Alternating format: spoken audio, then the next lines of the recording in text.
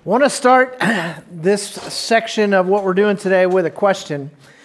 Raise your hand if you love to run.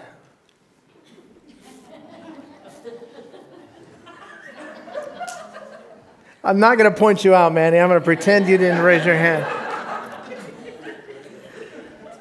So I went online, and the Angels website had this picture of this Angels-sponsored 5K run for charity, and so they had this picture of the crowd of these people that are running this 5K, and right in the front of the picture, in the center of the frame, is my friend Kevin, and his face just pops up on my screen. I'm like, hey, he's running. Like, guys, no one was chasing these people. And they were running anyways. And I have never understood that. I have always hated running. Even when I was in remarkable shape and was a competitive athlete, I hated running. And it was always hard for me. As a basketball player, you run just a bazillion miles in every practice. And I was always toward the end when we would run for distance and conditioning. And it just seemed like it hurt me more than it hurt the other guys. I just always felt like, man, how do you guys do this? I'm breathing so hard. You know, and the coach is running behind me, blowing a whistle in my ear, screaming about what a wimp I am and all this kind of stuff. And I'm just going, how does anyone do this? This is killing me. I think running with no one chasing you has to be the most questionable activity in the whole world. I have never done it unless someone's chasing me or a coach is blowing a whistle. That's the only way I'm going to do it. And I never really understood why until about two and a half years ago. I was coming down a flight of stairs, not up 10 flights of stairs, down a flight of stairs. And when I got to the bottom of the stairs, I was so winded I had to stop and rest. And I said, okay, I know I'm fat, I know I'm old, but this doesn't seem right. And then I made the ridiculous mistake of telling my wife about that, which meant a trip to the emergency room, okay? Now, here's the thing. There's my little clue for you guys. You know how sometimes you go to the emergency room and there's just people everywhere and there's a 3-hour wait and all that kind of stuff? 2 words get you right in: chest pains. You tell them I'm having chest pains, they don't even have you fill out paperwork. They just take you straight in.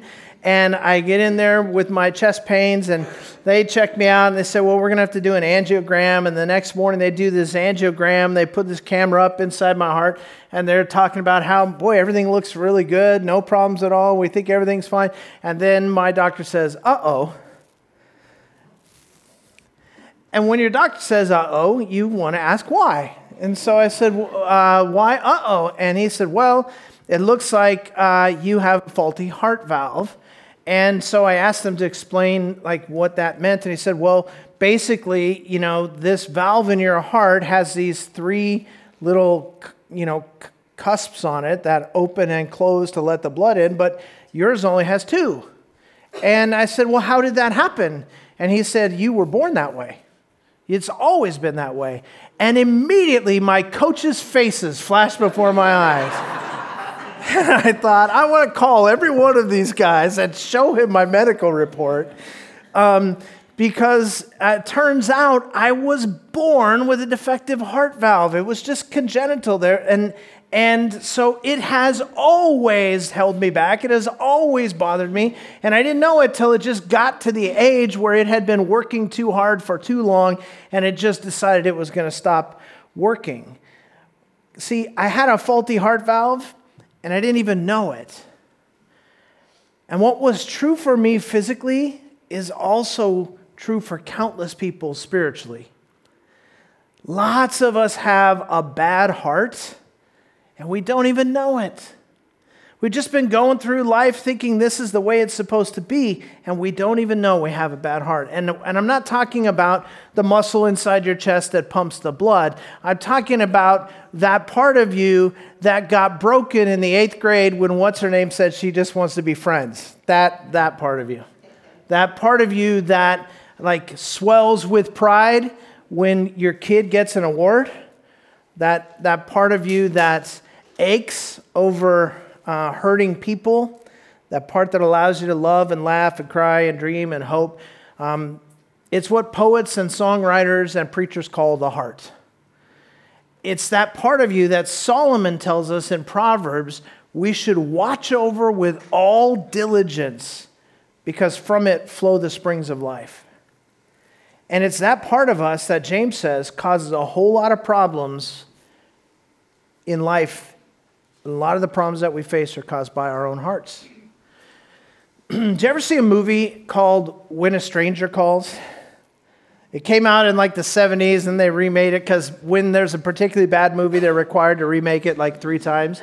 So this one's been remade multiple times. But if you don't know, the gist of the thing is this teenage girl goes to babysit this wealthy family's kids in this big old house, and she puts the kids to bed, and now it's just a big, dark, creepy house, and the phone rings, and she answers the phone, and there's a voice on the other end that says, "Have you checked the children lately?" And she hangs up and runs up and checks on the children, and the children are fine. And so she thinks it's some kind of a prank, and she goes down, and a few minutes later the phone rings again. Same voice, same guy, same message. And it just keeps happening, and she finally calls the police, and they figure out a way to trace the call. And so the next time the call comes in, they trace it, and then the phone rings, and it's the police calling. And when the police call, she answers the phone, and they say, "We trace the call. It's coming from inside the house." See, it's creepy when it's outside, but when it's inside, it's terrifying, right? All of a sudden, when you go, uh-oh, this threat, this problem is right here, that's when there's a major problem. It's coming from the inside of the house. And what James is trying to tell us is some of these problems that we're dealing with in our lives, they're coming from the inside of our hearts. This is not just a problem that we sort of experience in passing. This is a problem with who we are, at the core of who we are. And so today, James is going to tell us something truly terrifying. You see, your biggest problems are not coming from the outside. They're coming from the inside. And we're going to see this in James chapter 1. So if you haven't already turned to James, now's the time to do that. You should just put a bookmark in James if you come regularly, because we're going to be in this book for the next couple of months. So go ahead and open at James chapter 1, and we're going to read together from verses 13 to 15 as we begin. Here's what James says. He says, "Let no one say when he is tempted, I'm being tempted by God. For God cannot be tempted by evil, and he himself does not tempt anyone. But each one is tempted when he's carried away and enticed by his own lust. Then when lust is conceived, it gives birth to sin, and when sin is accomplished, it brings forth death." Okay, we're going to break this down because James is describing the predictable pattern of sin.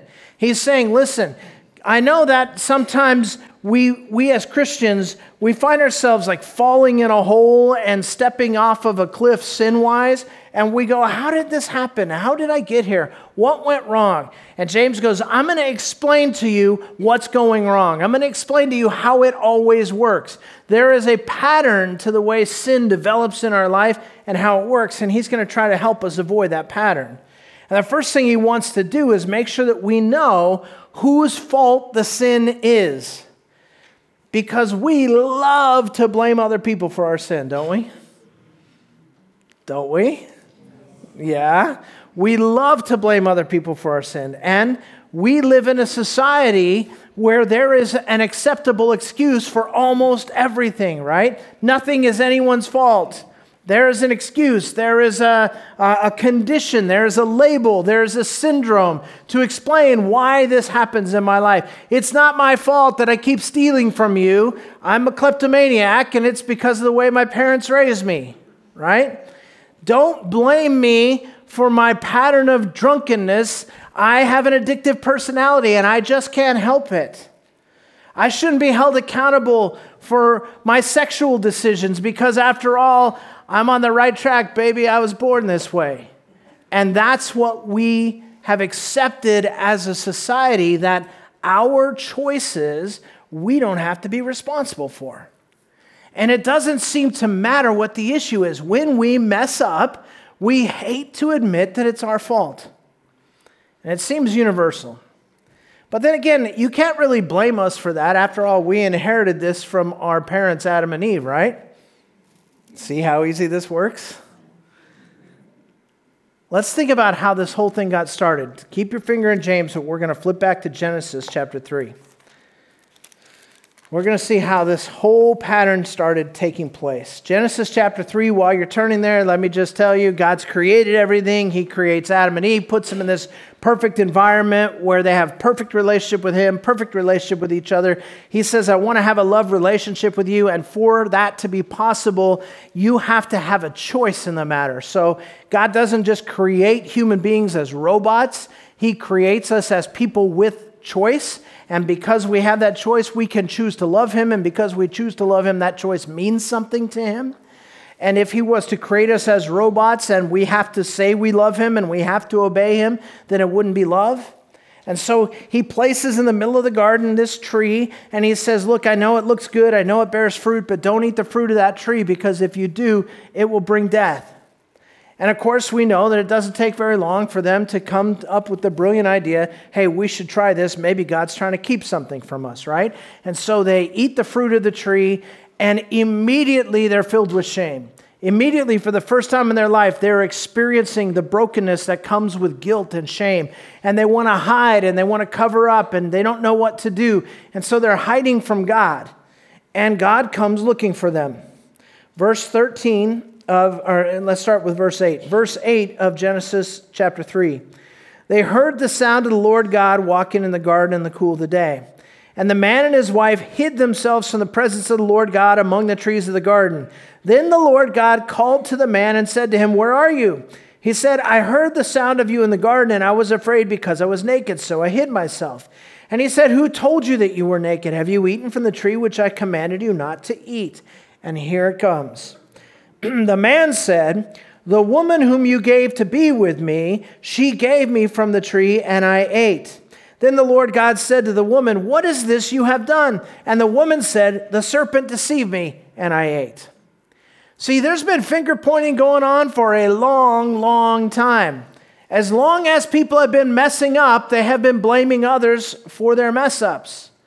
We love to point the finger at somebody else, so our propensity to sin is passed down to us through Adam and Eve, because this leads to a curse, and all of creation is cursed, and now we have sin and death, and we inherit the sin nature from our parents, right? And so in that sense, we can go, well, see, it really isn't our fault. This is all Adam and Eve's fault. This all comes down to them. If it hadn't been for them, we would be fine, because we would have never messed up. But not so fast. See, there are two major problems that confront people. One is the issue of sin, which is what we just described. That because of the fall, because of the curse that comes, every one of us inherits the nature to sin through our parents, right? And they got it from their parents and all the way up the chain. And so that's called sin. That's called the condition of sin. Because we have this condition of sin, we commit sins. But that leads us to our second problem. The second problem is not sin, but sins. You see, sins are those acts that we commit by choice. And if you think, hey, we can't help it because we inherited this sin nature, just remember, Adam and Eve did not have a sin nature, and they chose to sin, right? So here's the deal. I don't know how highly you think of yourself, but I promise you, even if Adam and Eve had never sinned and nobody had sinned in all of these years between Adam and Eve and now, I would be the one. I would have done it. I would have rebelled against God. There are so many times when I have acted in rebellion against God, knowing exactly what I was doing and choosing to do it anyway. I wish I could say that I wouldn't, but I sin by choice. And I'm sure that's not true of any of the rest of you, but it's true of me. And so we have these two problems. Sin is the nature that we inherit that causes us to be sinners. So you can say we sin because we're sinners, But you can also say we're sinners because we sin. Both of those things are true. But when we sin, we love to blame others. Adam blames Eve. Eve blames the serpent. But did you notice who they were really blaming? Go back and look again with me. Pick it up in verse 12. The man said, "The woman who you gave to be with me, she gave me from the tree and I ate." It was the woman, God, and you gave her to me. I did not ask for this woman. I went to sleep, I woke up, and there she was, rearranging the furniture. And you gave her to me. And then when he confronts Eve about it, what does she say? The serpent deceived me. Where did the serpent come from? Who created the serpent? God. Do you see what they're saying? They're saying, God, we're not going to take responsibility for our rebellion because it's really your fault. If you hadn't, then I wouldn't. And James says, listen, I hate to burst your bubble, but you don't get to blame God when you mess up. Go back to James and let's see how he tells us. James chapter 1, verse 13. Let no one say when he's tempted, I am being tempted by God, for God cannot be tempted by evil, and he himself does not tempt anyone. Let me just take a second here and go off my notes, a little side note. I can give you a hint that will be truly, truly helpful to you if you'll use it. So many times in life when we get afraid or we get confused or we start to doubt or we believe a lie, the way we can combat that is to stop and think about what we know to be true about God. Stop and think about who God is. I'm so terrified. The what ifs in my life are just caving in on me and I'm just so full of anxiety and fear. Okay, let's stop and think about who God is.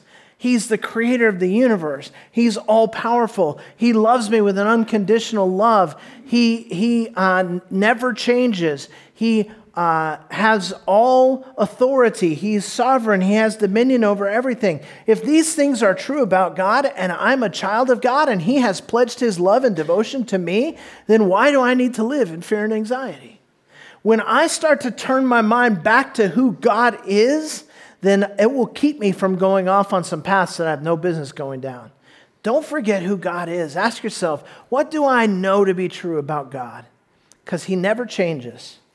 So if it isn't God who tempts us, it says, he does not tempt anyone, and he cannot be tempted. It's his nature. James is arguing from the nature of God. He cannot be tempted. He is incorruptible by his nature. He cannot be anything other than he is. So he can't be tempted, and he does not tempt anyone because he forbids us to sin. If he tempted us to sin, he would have to be unjust, and he is not unjust. He is just. So when we remember what's true about God, we're often kept from falling off these cliffs. So if God doesn't tempt us, how does the whole thing really work? James explains it by using the analogy of sort of the cycle of life. He talks about conception, birth, and death. Look at verse 14. Each one is tempted when he's carried away and enticed by his own lust. Then, when lust has conceived, conception, it gives birth to sin. And when sin is accomplished, it brings forth death. Conception, birth, and death. My sins start in my heart. I have a faulty heart. And that's true for all of us, even after we come to know Jesus. Even after we come to know Jesus, and this is a common misunderstanding among Christians, even after we come to know Jesus, our heart is not yet made perfect. Theologians use these theological terms, justification and sanctification. Justification means that moment in which we enter into a saving relationship with Jesus and all of our sins are wiped away. We are no longer held accountable. We are no longer guilty. It's a legal term. It means that you are no longer found guilty. You have been acquitted. Okay, that's what justification is. And at the moment of justification, when you come to know Christ, at that moment, the process of sanctification begins, and it continues on as long as you're on this side of heaven. As long as you're in this earth, you're in this process of sanctification. Sanctification is this lifelong process of becoming like Jesus. And it's a process, amen? It does not happen overnight. It is a process of Him shaping us and molding us and us making mistakes and learning and growing. And we go through this process of Him shaping us into the image of Christ. And as long as we are on this side of heaven, we're going to struggle against what theologians call the flesh. And when they talk about the flesh, they're not literally talking about your flesh and blood. They're literally using that picture as an analogy. The flesh describes that pull that is working on us, that part of us that still wants to be selfish, that part that still wants to be proud, still wants to be rebellious, still wants to rule our own lives. The flesh is something that we are all dealing with even after you come to know Christ. So when I preach a message about, hey guys, we have a heart problem, that's not just for whoever is happening to hear this message who has not yet given their life to Jesus. Yes, when you give your life to Jesus, you are born again, you receive a new nature, but now you're dealing with the flesh, and you're going to keep dealing with the flesh for the rest of your life. And just in case you feel bad about yourself for that, I want to invite you to join me in Romans chapter 7, where we find one of the godliest men of all time telling us that he deals with the exact same problem. Romans chapter 7 is written by the Apostle Paul. And if you turn there, you should turn there. We're gonna spend some time here. So if you turn there, you're going to join me in verse 14. And let's listen to how Paul describes this challenge of his struggle with the flesh. He says, "For we know that the law is spiritual, but I am of flesh, sold into bondage to sin. For what I am doing I do not understand, for I am not practicing what I would like to do, but I am doing the very thing I hate. But if I do the very thing I do not want to do, I agree with the law, confessing that the law is good. So now, no longer am I the one doing it, but sin which dwells in me. For I know that nothing good dwells in me, that is in my flesh. For the willing is present in me, but the doing of the good is not. For the good that I want to do, I do not do, but I practice the very evil that I do not want. But if I'm doing the very thing I do not want, I'm no longer the one doing it, but sin which dwells in me. I find then the principle that evil is present in me, the one who wants to do good. For I joyfully concur with the law of God in the inner man. But I see a different law in the members of my body, waging war against the law of my mind and making me a prisoner of the law of sin, which is in my members. Wretched man that I am, who will set me free from the body of this death? Thanks be to God through Jesus Christ our Lord. So then, on the one hand, I myself with my mind am serving the law of God, but on the other, with my flesh, the law of sin."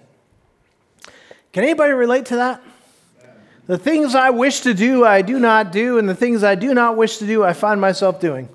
And he doesn't say it happens once. He's saying this is the ongoing pattern of my life. That even though I have been made free from sin, even though I had my record wiped clean, even though Jesus has paid the price for my sin, even though I have a new nature, even though I have new spiritual life, still I find that as long as I am living this side of heaven, as long as I am in this body, I am still struggling with the things that the flesh desires. I still want to be my own king. I still want to do my own thing. I still want to serve myself. I still want to go after the things that my flesh desires, even when God doesn't want those things for me. And I have struggled with this my whole Christian life because I trust that many of you have had the same experience. I've been so frustrated so many times over the years because I know that I know. I'm not putting on a show. I really, really, really want to please Jesus. In the depths of my being, I want to do what is honoring to God. I sincerely do. That's what Paul says about himself.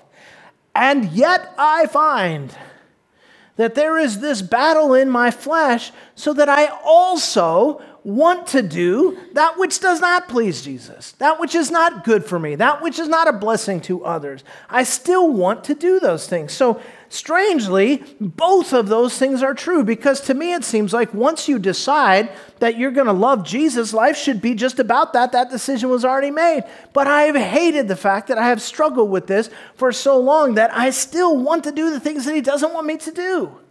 And I was so glad when I found Romans 7, and I went, wow, if even the great Apostle Paul dealt with this, maybe there's hope for me. Because we are stuck in the flesh. So James is describing the way this works. Yes, Satan is a tempter. Yes, Satan does tempt us, but when he fires those arrows of temptation, where does he aim them? He aims them at the points of our weakness. He aims them at our faulty heart. He aims them at this lust that James says still resides inside of us. Now, what is lust? We usually use the word lust in connection with sexual desires, but lust is not a sexual word. Lust simply means to strongly crave something that God has not given you, something that God does not want for you to have. And so he says we've got this lust in our hearts. And that's where those arrows are aimed. He's taken advantage of the fact that we're still in the flesh, that even as Christians, there's still a part of us that loves the things of the world more than we love the things of God. And we are all in the same boat, even Paul. So when we're tempted, this process begins. That lust that remains within us, that desire to have what God tells us that we cannot have, to do what God tells us not to do, is the starting place where sin is conceived. So we have conception, starts with the lust, and that gives birth to sin, and sin brings forth death. And the scripture tells us this, right? We know the wages of sin is death. So why do we do it? Why do we keep repeating this same deadly cycle over and over again in our lives? I think one reason is the fact that the consequences of our sin are very seldom immediate. You ever thought about that? The consequences of our sin are very seldom immediate. If every time you told a lie, immediately everyone knew all of your secrets, you would not go there, would you? If the minute that you had a lustful thought, your marriage fell apart and your kids were taken away from you and all that would happen, you wouldn't start down the path to an affair that leads you to the place where that eventually happens. But because it doesn't happen that way, we have this idea that we can stick our toe in the water and just sort of wade in and enjoy it a little bit and it won't be so bad. And gradually we move to the place and we're caught up in a trap. Think of it this way. Picture what it's like for a fish when a fisherman throws that bait into the water. It looks good. I see it. I want it. I go for it. And everything is fine up until the point when I close my mouth on it and the hook sets. And then comes death.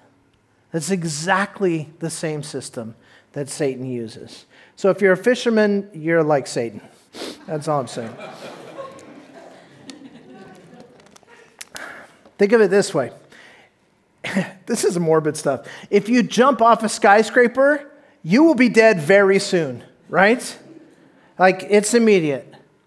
But if you eat too much and you smoke too much and you don't exercise and you don't do any of those kind of things, you also will die, but not right away. So we tend to keep doing what we want to do as long as the consequences are not immediate. Satan has a very successful scheme going on here. He knows we struggle with the flesh. He knows we lust after those things we shouldn't have. So he aims temptations at our faulty hearts, knowing we're likely to take the bait as long as the consequences are not immediate. And when it comes to our own sin, we are easily deceived. And that's why back in James chapter 1, he tells us in verse 16, "Do not be deceived, my beloved brethren. And I love that that verse is right in the center of this passage that I've chosen today.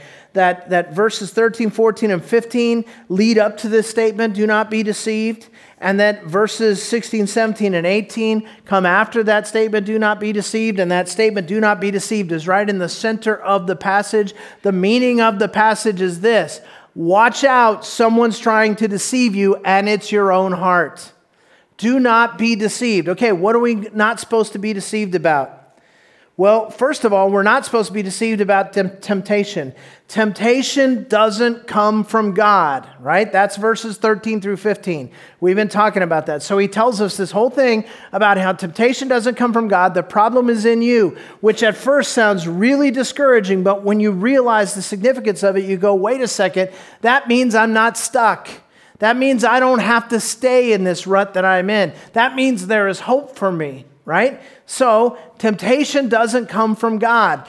Do not be deceived. And then, do not be deceived. Blessings do come from God. That's what he's trying to get across to us. We have this tendency to mistrust God. We're afraid of God. And when we say it that way, it seems ridiculous. Why would anybody be afraid of God? Well, if you're not afraid of God, ask yourself this question: how easy is it for me to just be vulnerable with God, to open up my heart to him and let him do whatever he wants to do in my life? If that's difficult for you, as it is for me, then maybe we have a problem with being afraid of God. And what James is trying to tell us is, you guys, don't be deceived. God is not someone who is out to get you. God is someone who is out to bless you. He's telling us that God can be trusted with our lives. God never sets out to hurt us. He always sets out to bless us.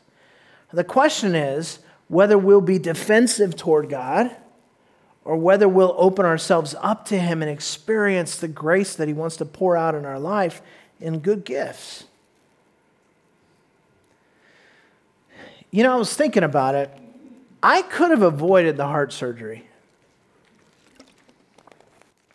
I could have ignored the symptoms altogether. First of all, I should have never told my wife, right?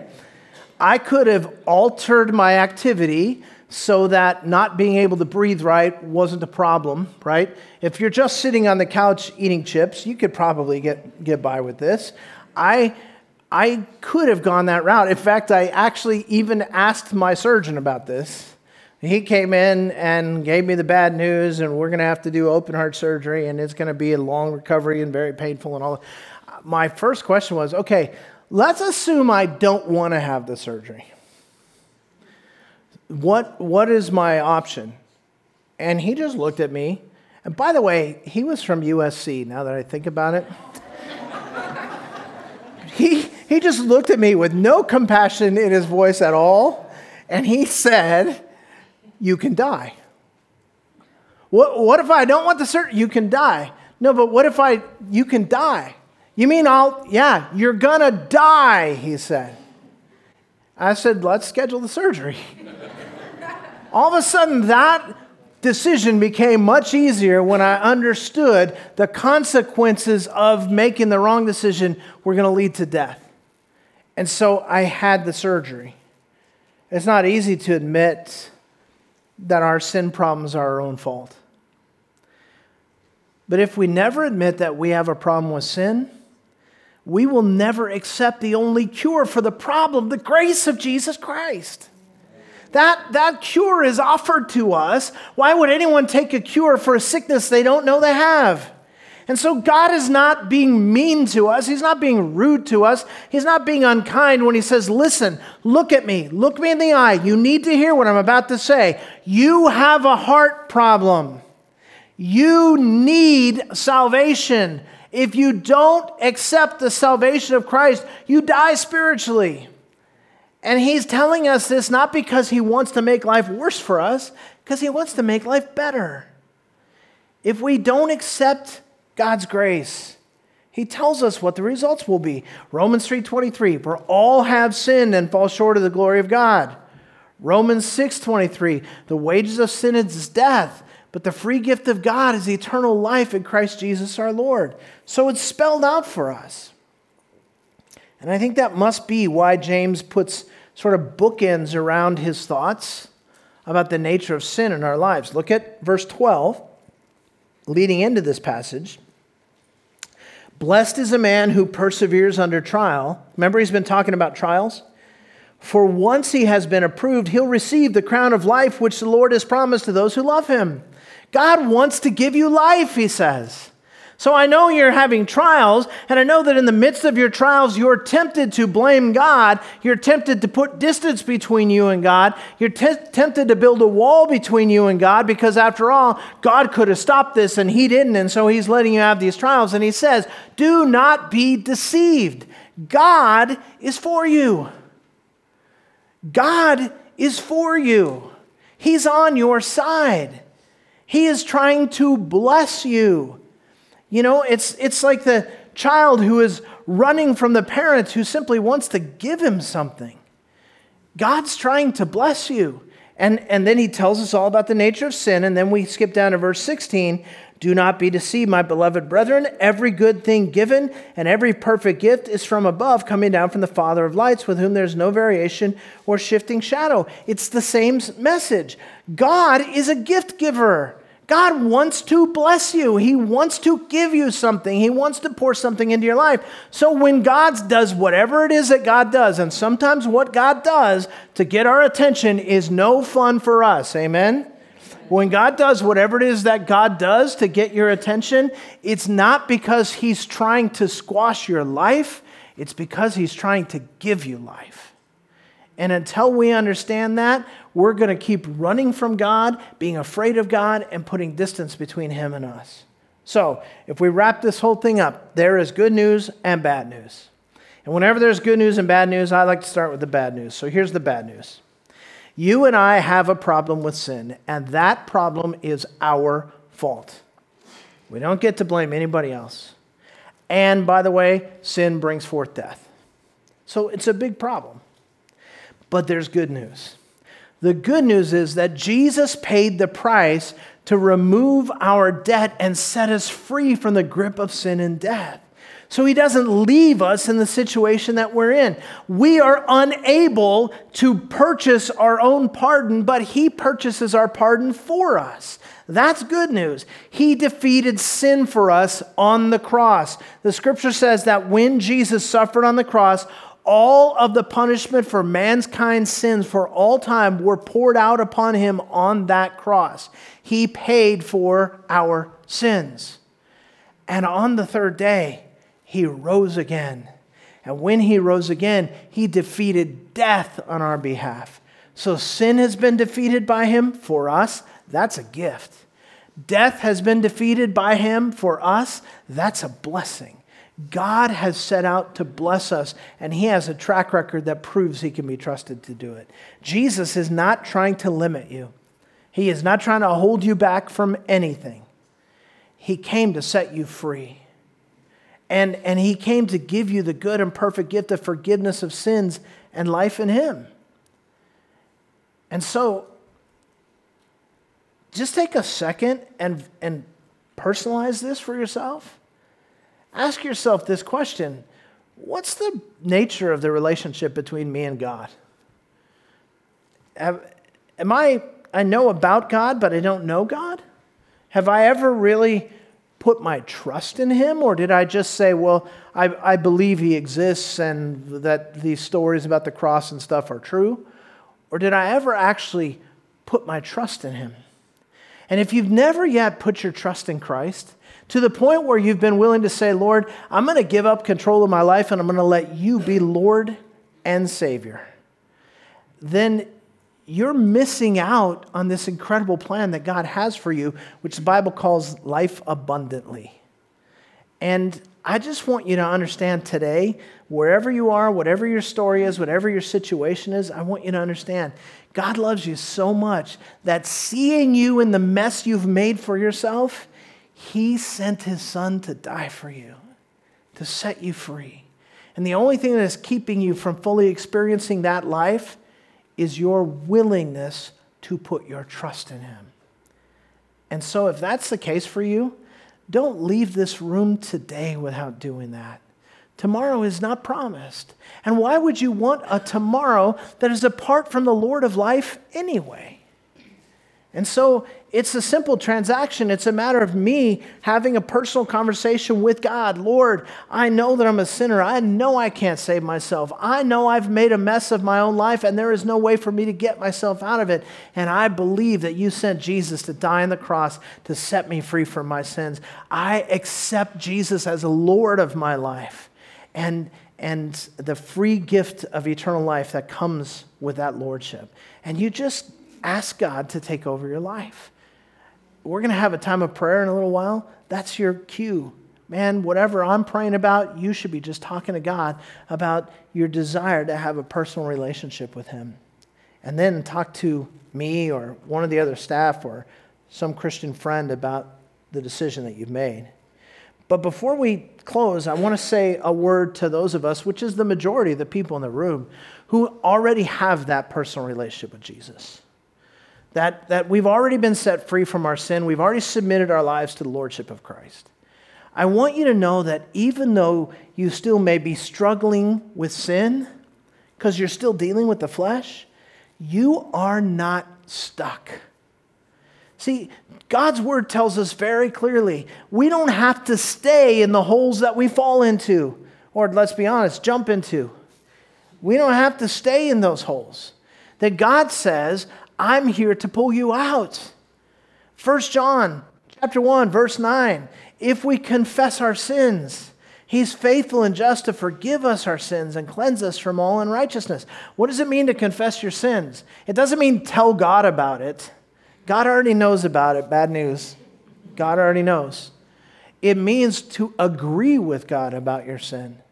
It means to take His view of your sin. And so when I confess, I'm saying, Lord, not only have I done this thing, but I haven't hated sin. I want to hate sin like you hate sin. And so change my heart, God. If we confess, agree with God, and repent, turn from our sin and begin to live differently, He's faithful to forgive us our sins and cleanse us from all unrighteousness. Is that good news? And 1 Corinthians 10:13 says, there is no temptation that has overtaken you except that which is common to man. And God is faithful who gives a way of escape that you may be able to endure it. So yes, temptation is coming. And yes, you have a problem of a lustful heart. And so you don't have to worry, though, that means you can't win those battles. 1 Corinthians 10:13 says, if you're in Christ and the Holy Spirit lives in you, then you can say no to every temptation and yes to God in every situation. And because you struggle with the flesh, it's an uphill battle. Take it one temptation at a time. With every temptation, there is a way of escape. There is a way of escape, and that way of escape is obedience to God. So let me just say it this way. Take heart. God is not finished with you yet. But if you're in Christ, you are a child of God, just like we sang about today. If you're in Christ, you are no longer a slave to fear. You are no longer a slave to sin. Whom the Son sets free is free indeed. Amen? So this freedom that we keep hearing about, God not only designed it for our lives, but made a way for us to live in it. We just have to be willing to start living that way. May today be the first day of the rest of our lives. Let's pray together. God, we just want to come before you now, humbly confessing that were it not for Jesus, were it not for your incredible sacrifice for us, Lord, we would not be worthy to come into your presence. But because of what Christ has done, you have made us free. And so we come now not as criminals afraid of a judge, but as children who love their Father. And we come to you, God, asking that you would open our hearts so that we would stop closing off to you. We would stop blaming you for the things that we're upset about in our lives, that we would stop making excuses for our sin and just confess and repent and experience you to the fullest because of that. I pray for everyone within the sound of my voice who may not yet have ever truly given their lives to you. God, I pray that wherever they're sitting right now, you would just do business with their heart. I pray that they would confess that apart from you, they're lost, and that they believe that Jesus is the Son of God and he's paid the price for their sins, and that they would accept your gift of grace and submit their lives to your lordship, and that in so doing, they would begin to live in a way they never knew they could live. Help us all, God, to walk in the truth of your word. For we ask it in Jesus' name. Amen.